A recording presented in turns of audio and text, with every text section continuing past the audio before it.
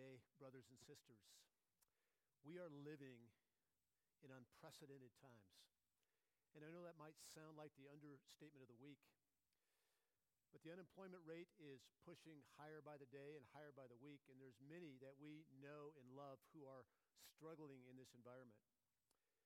With that, I want to remind you that a week past Easter Sunday, that Jesus, who rose again from the dead, is in fact sitting at the right hand of the Father on his throne.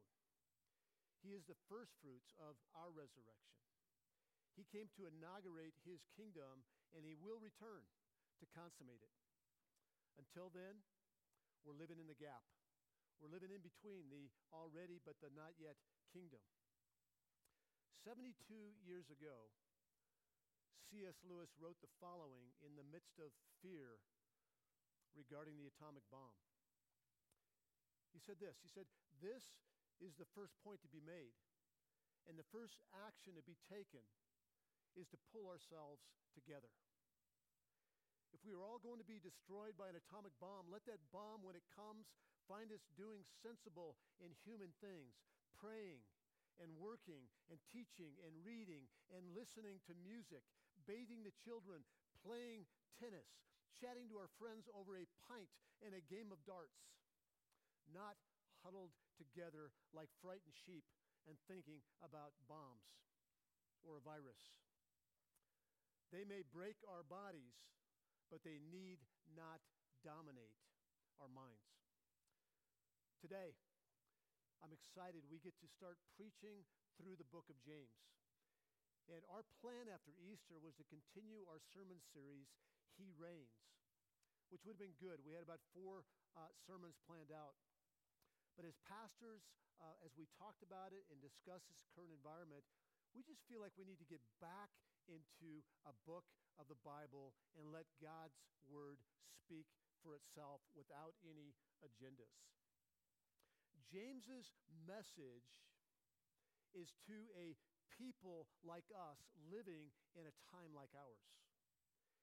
He wants to encourage believers towards a faith that works, or if you will, a working faith.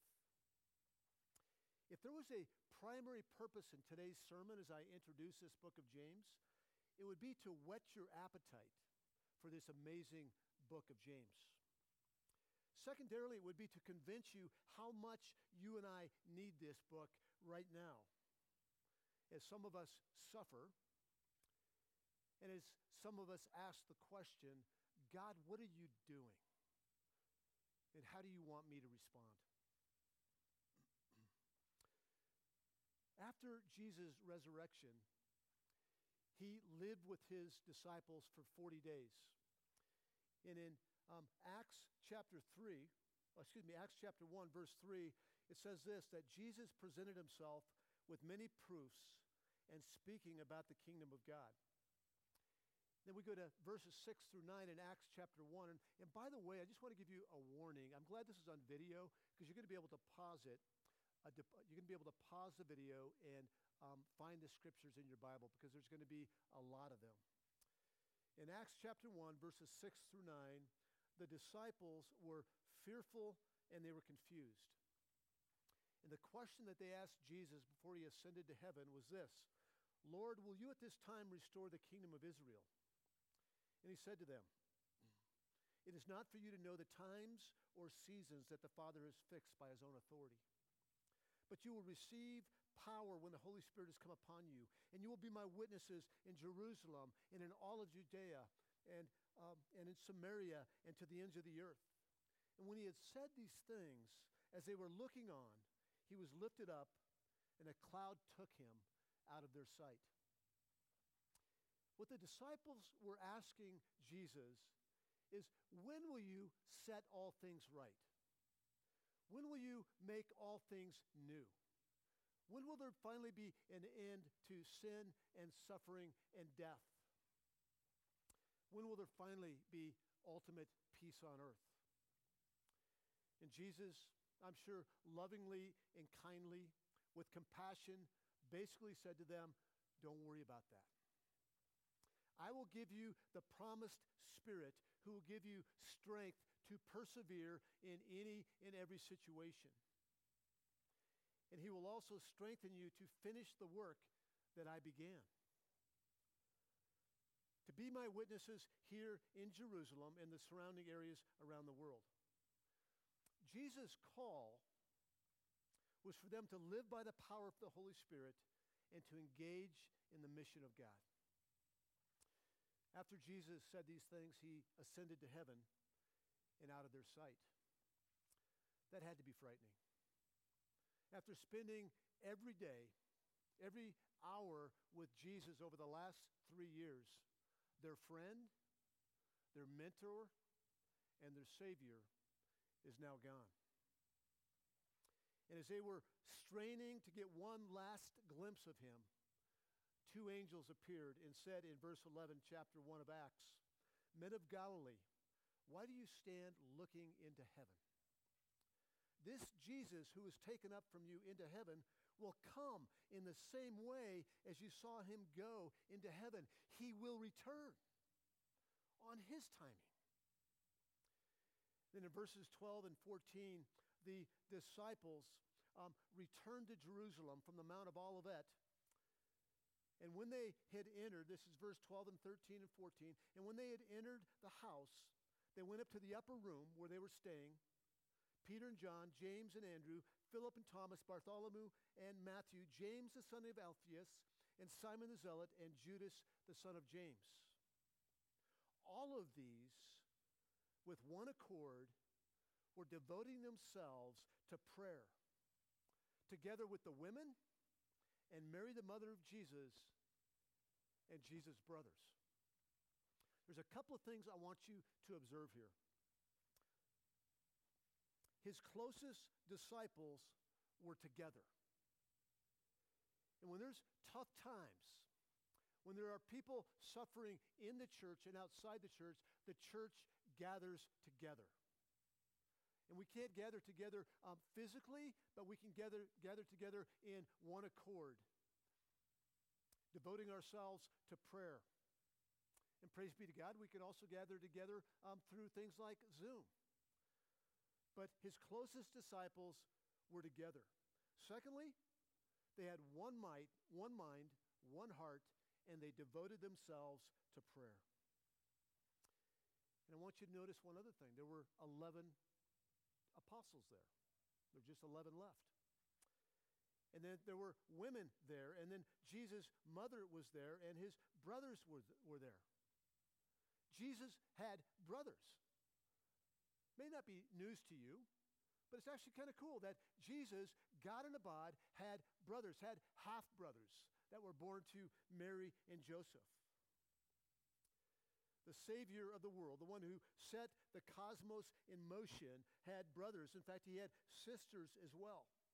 And this group of disciples who were gathering in an upper room, devoting themselves to prayer, were the core group of the first church in history. And you might ask, well, that's fine, Dan. What does that have to do with the book of James? Spoiler alert. James was one of Jesus' brothers who was in that upper room with his mom, with the apostles, devoting himself in one accord with the others in prayer. When I read a book, I like to know about the author. I like to know about his history, his background, his education. Is he or she writing this book from theory, or is he writing it from experience? Oftentimes, when I feel like I know the author, it's easier for me to connect to what it is that he's writing and what it is I'm reading. So what do we know about the author of the book of James? It's limited. But we can draw some clues from Scripture, and we can also draw some clues from some other historical accounts. He was Jesus' brother. He was obviously from Jesus' hometown, being his brother. And he was from actually a very unimpressive and very average family. Listen to Mark chapter 6, verses 1 through 4. He, Jesus, went away from there and came to his hometown. and his disciples followed him. And on the Sabbath he began to teach in the synagogue. And many who heard him were astonished, saying, "Where did this man get these things? What is the wisdom given to him? How are such mighty works done in his hands? Is not this the carpenter, the son of Mary, the brother of James and Joseph and Judas and Simon? And are not his sisters here with us?" And they took offense at him. And Jesus said to them, "A prophet is not without honor, except in his hometown and among his relatives and in his own household." So Jesus and his family were very ordinary in that town. And I want you to notice something here. In Old Testament writing, the family, the brothers, the children were listed from oldest down to youngest. Oldest listed first, youngest after that. And if you look at the order of the brothers here, James, and then Joseph, and Judas, and then Simon. I was the oldest of 7 children growing up. That's a tough place to be, might I tell you. I've got scars to prove it. But what I found is, at least in our family, is that my next youngest male sibling, Michael in this case, was the one I was closest to. It was also the one that I had the most conflict with. And he was the one that probably knew me the best. In fact, I had the top bunk. My little brother Mike had the bottom bunk. And one beautiful day in August, when I was probably 15 and he was probably 11, he set my bunk on fire. True story. I'm sitting there getting ready to go to bed, and there's smoke billowing up on both sides of my bed. I'm wondering if James might have played some tricks like that on Jesus. And how hard must it have been for James to be little brother of big brother who is perfect in every way? Let's go back to Mark chapter 3, verses 20 through 21, where Jesus is at the beginning of his public ministry after he had just appointed the 12 apostles. And they all gathered in a home with a large crowd to hear Jesus preach. And Mark tells it this way in verse 21. When his family heard of it, when his family heard that Jesus was in this house talking about the kingdom of God, they went out to seize him, his mom and his brothers. They went out to seize him, for they were saying, "He is out of his mind." Jesus' family thought he was crazy. And then when his mother and his brothers arrived at the house to seize him, the crowd told Jesus that his family was outside and they were seeking him because they couldn't get into the packed house. They were shoulder to shoulder. And I want you to listen to Jesus' response. And he answered them, "Who are my mother and my brothers?" And looking about at those who sat around him, he said, "Here are my mother and my brothers. For whoever does the will of God, he is my brother and sister and mother." Who is my mother and my brothers?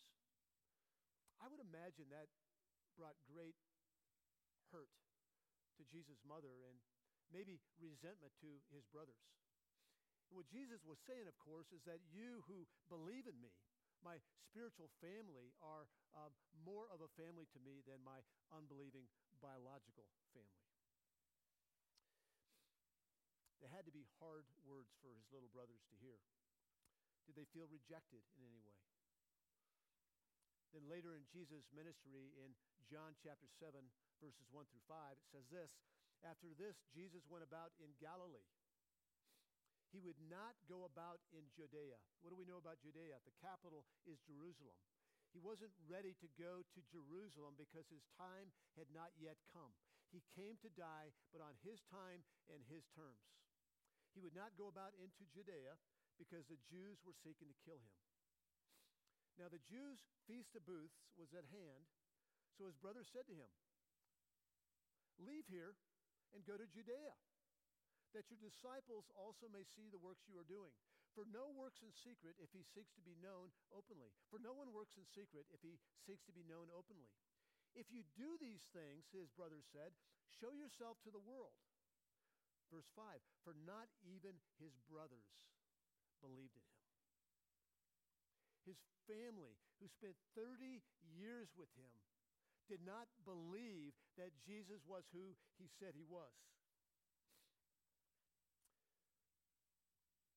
And his brothers encouraged him to go to Jerusalem. His brothers didn't care what happened to him, and his brothers didn't believe in him. It's no wonder that Jesus, the firstborn son of Mary, entrusted his mother at the cross to his beloved disciple John and not to his biological brothers. James and his brothers were not sympathetic in any way to Jesus' ministry, and they didn't even believe in him. Now, I do want to be careful because don't throw James under the bus yet, because there's no indication that James didn't want to take care of his mom. It's that Jesus didn't want James to take care of their mom. What else do we know about James? Historians tell us that James died in about 62 AD.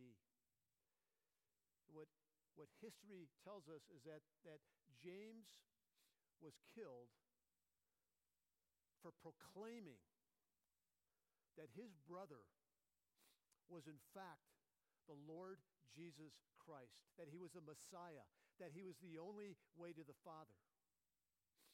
And they threw him off a cliff to die. And at the bottom of the cliff, he lay bleeding and breathing, and so they stoned him. And after stoning him, he still lived, and finally they had to club him to death.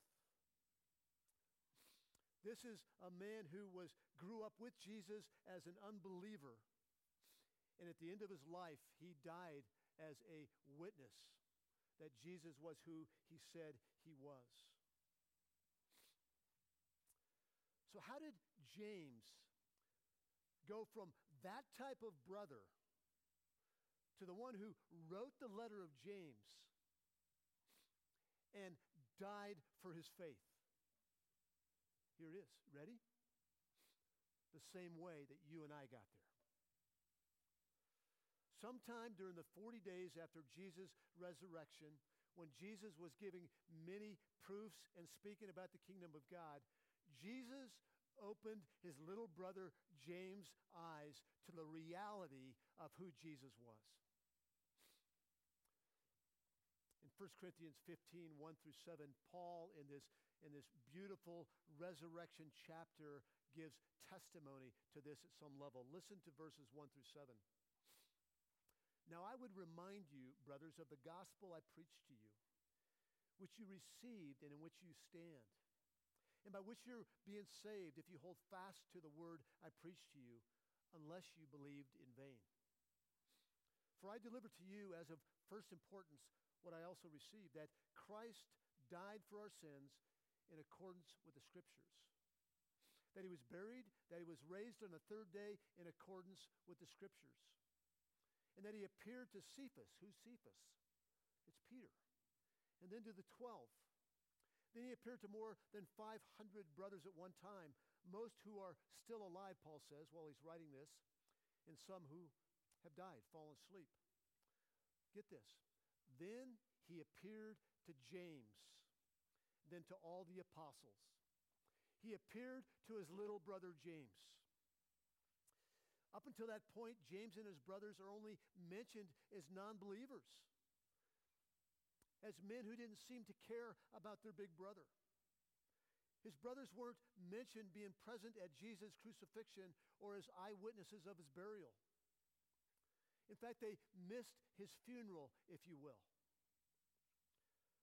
But Jesus, proving himself alive and speaking about the kingdom of God, is what James needed to hear in order for the Spirit of God to soften his heart and open up his eyes that Jesus is who he said he was. And that brings us full circle back to Acts chapter 1, verses 13 through 14, where Jesus' closest disciples were gathered in a home, devoting themselves to prayer. James and Jesus, other brothers, are now believers. James and his brothers are saved by grace alone, through faith alone. And as C.S. Lewis said, that every human being, whether it be a blood relative of the man Jesus, or somebody that graduates from seminary, or your children, that every human being has to answer the question that C.S. Lewis asked, who is God? Who is Jesus? And there's only three possible answers. He's either a liar, he's a lunatic, as his brothers thought he was, or he is, in fact, who he said he was, God, the creator and savior of all of humanity. So the first church was established in Jerusalem after Jesus' ascension to the right hand of the Father. James and his brothers were part of that first church. Jesus told his followers that they would receive the Holy Spirit and they would be witnesses to the reality that Jesus is who he said he was. And he told them to do it in Jerusalem and do it in the surrounding areas around the city you live in. And go to the ends of the earth, being my witnesses, testifying to the reality that Jesus is the Son of God who came to save the world from their sins and is now sitting at the right hand of the Father. Let's fast forward to Acts chapter 8. Do you remember what took place in the previous chapter? That's right. That's the chapter where Stephen, a deacon in the first church, testified to who Jesus was. And that the religious leaders, the Jewish leaders, were so incensed that they stoned him to death. He was the first martyr out of the first church in Jerusalem. And as a result of this persecution, the church scattered.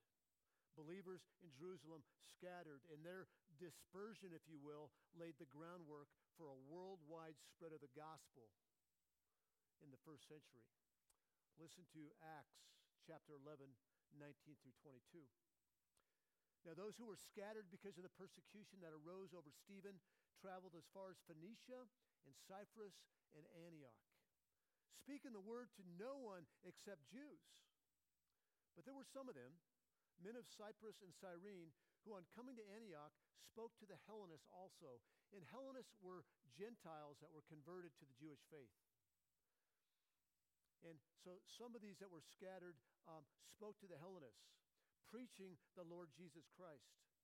And the hand of the Lord was with them, and a great number who believed turned to the Lord.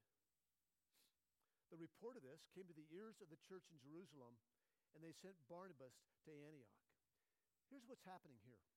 When the news that Gentiles were coming to faith reached the church leaders in Jerusalem, there arose a dispute amongst the leaders in Jerusalem whether Gentiles need to be circumcised or not. And the final word from the council, all the leaders in Jerusalem where the church started, the final word from the council was spoken by none other than James, Jesus' brother, the recognized leader of the church in Jerusalem. And James spoke with a man that was armed with authority and the knowledge of the word of God. In Acts chapter 15, verse 13, after everybody made their case, everybody was done speaking, James replied, "Brothers, listen to me." And then in verses 14 through 18, he backed up his opinion with scriptures. And then he stated his final conclusion in verse 19. He says, "Therefore, my judgment is that we should not trouble those of the Gentiles who turn to God." That the Gentiles don't need to be circumcised. And who had the last word on it? James, little brother of Jesus. He held the final word. He's now the recognized leader of the church in Jerusalem. What a journey. Rebel unbeliever, to being used by his creator to lead the church. James chapter 1, verse 1. James, a servant of God and of the Lord Jesus Christ. To the 12 tribes in the dispersion, greetings. James, brother of Jesus, identifies himself simply as James, a servant of God and of the Lord Jesus Christ. There were not many people in the early church named James who could get away with such a simple identification.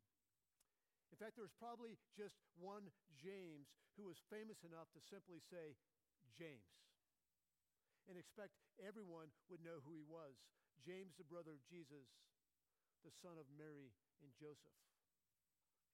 James, a servant of God and of the Lord Jesus Christ. The Greek word for servant is important here. Used by James, it is doulos, which means slave. James, a slave of God and of the Lord Jesus Christ. And not a slave as you and I would think of it. Not a slave that is being treated unjustly or who's being kept against their will. It's a doulos is someone born into slavery and who willingly remains in the service of his master, never desiring to escape because he has it so good. James, a servant of God and the Lord Jesus Christ. Lord comes from the Hebrew word Adonai, the sovereign one. God the Father, the sovereign one. And when Jewish readers would see that Jesus Christ is attached to Lord and God, they would know that James is associating Jesus with the eternal God. And just a side note here, another word for Adonai is slave owner. So when James refers to a slave owner, or God as a slave owner, it's one who cares for and loves his slaves. So he identifies himself as a servant of God, a slave of God, and the Lord Jesus Christ. I don't know about you, but if I were in James' position, it's like being, I don't know, what would be an equivalent? I mean, being Donald Trump's brother or Tom Brady's brother. Like, I'd want people to know that, I think. Probably for both of them. I probably want people to know that. But here's what James doesn't say, and what I probably would have said. I probably would have said, I'm James, the brother of Jesus, son of Mary, Joseph, the guy that rose from the dead. I'm the leader of the church in Jerusalem. Look at my credentials. My auto signature has all of that on it. Nope. He says, I'm James, the slave of God and the slave of my brother, the Lord Jesus Christ. Who's the audience in James? To the 12 tribes in dispersion. His audience is most likely a Jewish audience primarily. As he's writing to all who were dispersed or scattered after the persecution of Stephen in Acts chapter 7. To put it simply, he's writing to an exclusively Christian audience who are mostly Jewish. And these people, by the way, were probably under his care when they were back in Jerusalem before they scattered or before the dispersion. James might have a secondary meaning when he talks about to those who are in the dispersion, the 12 tribes in the dispersion. And that is, it refers to all believers who are living in exile, in a sense that we have been scattered from our real homeland, a renewed heaven and earth, and we long for and await the Lord's return. James, a slave of God and of the Lord Jesus Christ, to the 12 tribes in the dispersion, greetings. Greetings. The word greetings is kairo, which means be glad, rejoice, be well, thrive. That's James' heart for the church, for Christians, for you and I, that no matter what it is that we're enduring right now, whether it be great or not so great, is that he wants us to thrive in Christ Jesus, to be glad and to rejoice. The heart of James is to encourage believers to live that way and to have a working faith. Not an idle faith, not a dead faith, but a working faith. One that joyfully lives in submission to our good and loving slave owner, if I might. So now that you know the author, you know the audience, you know the greeting, what are some of the key themes in this book of James that we're going to be unpacking over the next 10 to 12 weeks? James is not writing to a particular church like Paul wrote to the church in Ephesus or Galatia or the church in Rome. He's writing to, and he's not writing to correct any doctrine. He's not writing to give any kind of a warning.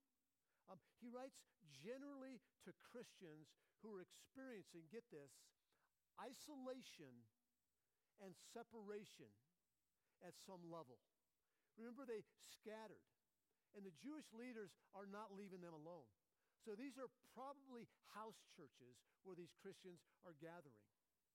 He's writing to those who have little in this life, and he's writing to those who have much. He writes to Christians in general, knowing what we are going through, Christians throughout all time, as a simple nature of the human flesh that we live in. James writes with a very direct style, and he tends not to get bogged down in lengthy, technical, theological exposition. One of the, as I asked the pastors if we could preach this book, actually, it's one of the things that appealed to me. I just need a straightforward, remind me of God's goodness and kindness and love, and how do I respond to that? How do I have a faith that works? And, we go into deep theological books, and we'll do that again, but I actually just need a softball, and a softball that will actually pack a big punch. He will instruct Christians, you and I, who are already born as slaves to God, how to live in this already but not yet kingdom.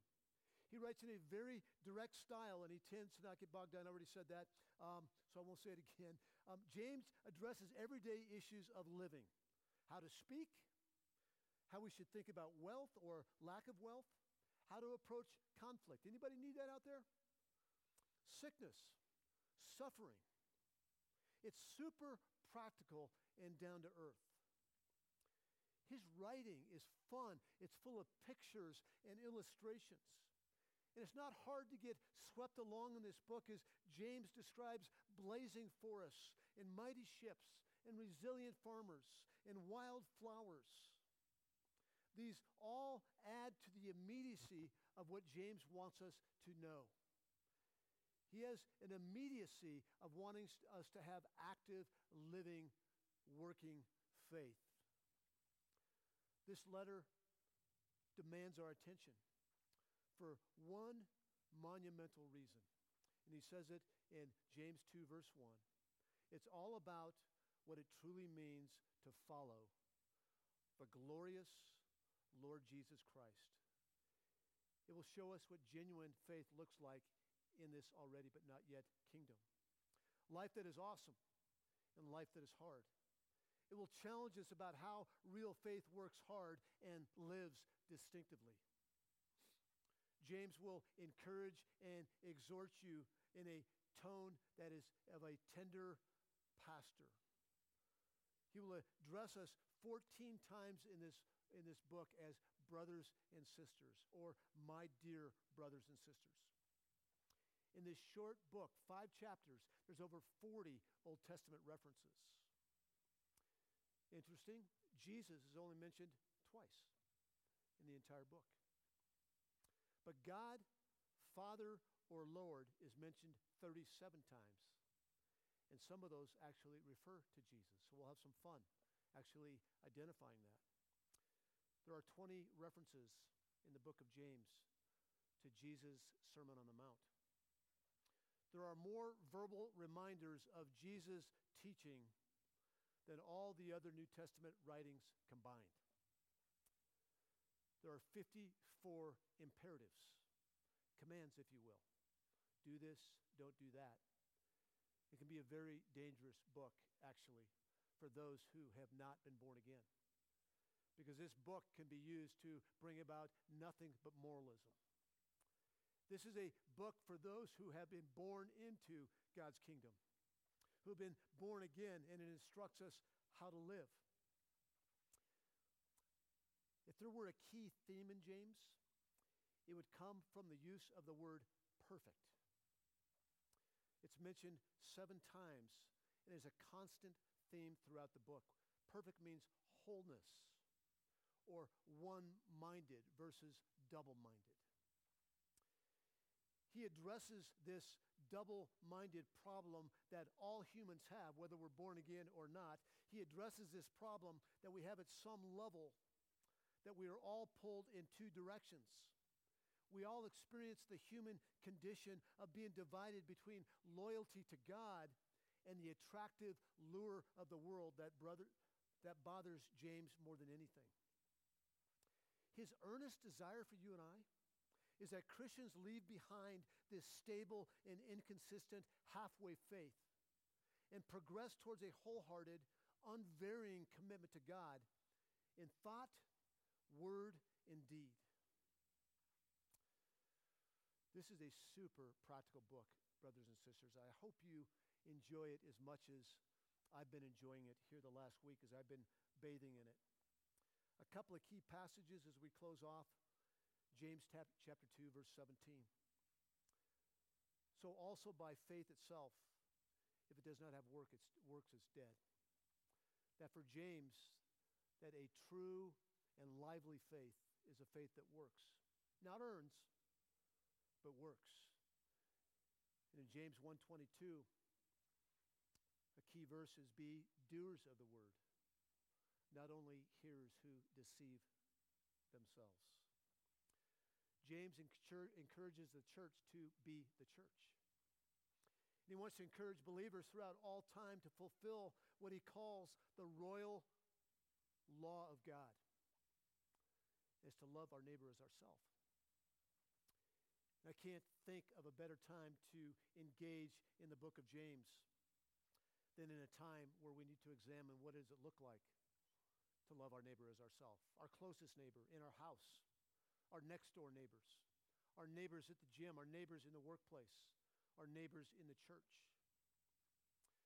James will encourage us to a working faith that will move us to lead Bible studies in our workplace, to lead Bible studies in our neighborhoods and gyms, to help addicts in rehabilitation centers, to serve food in homeless shelters, to care for the fatherless, to care for widows in retirement homes, to provide hospice for the elderly, to train men and women in their job skills, to tutor men and women in reading, to rock sick babies in hospitals, to help patients in AIDS clinics, to serve at pregnancy resource centers, to teach English to internationals. The list goes on and on and on. Faith works. Moving Christians to take steps of joyful obedience to make the gospel known all around the world. And here's my prayer in closing. My prayer is that as we teach through this book, you'll be reminded of your salvation by grace alone, through faith alone, and you'll be spurred on to ask this question in this time: God, what are you doing? And how do you want me to respond? Would you pray with me? Father, thank you for giving us 66 glorious books in the canon of your word. And we thank you, God, that every page points to you and reminds us of your character and your promises and your plan to bring into your kingdom those who you've known from eternity past, so that we can experience the love and the kindness of a slave owner. And God, we don't normally think of you in those terms, but it's what James uses. And God, I thank you that we've been purchased and our life is not our own. And And God, I do want to ask the question, and I want to ask it daily, God, and I pray that you would lead us by your Spirit, standing firm on your word. God, what are you up to in these days? What are you up to? And how do you want us to respond? God, we pray, may your kingdom come and your will be done. And would you revive our hearts? Would you revive the hearts of the church? And would you bring many into your kingdom for your glory and your glory alone? We love you. We thank you that you loved us more and love us today more. We pray all of this in the matchless name of our risen Lord and Savior, Jesus Christ. And God's people said, amen. Have a great week.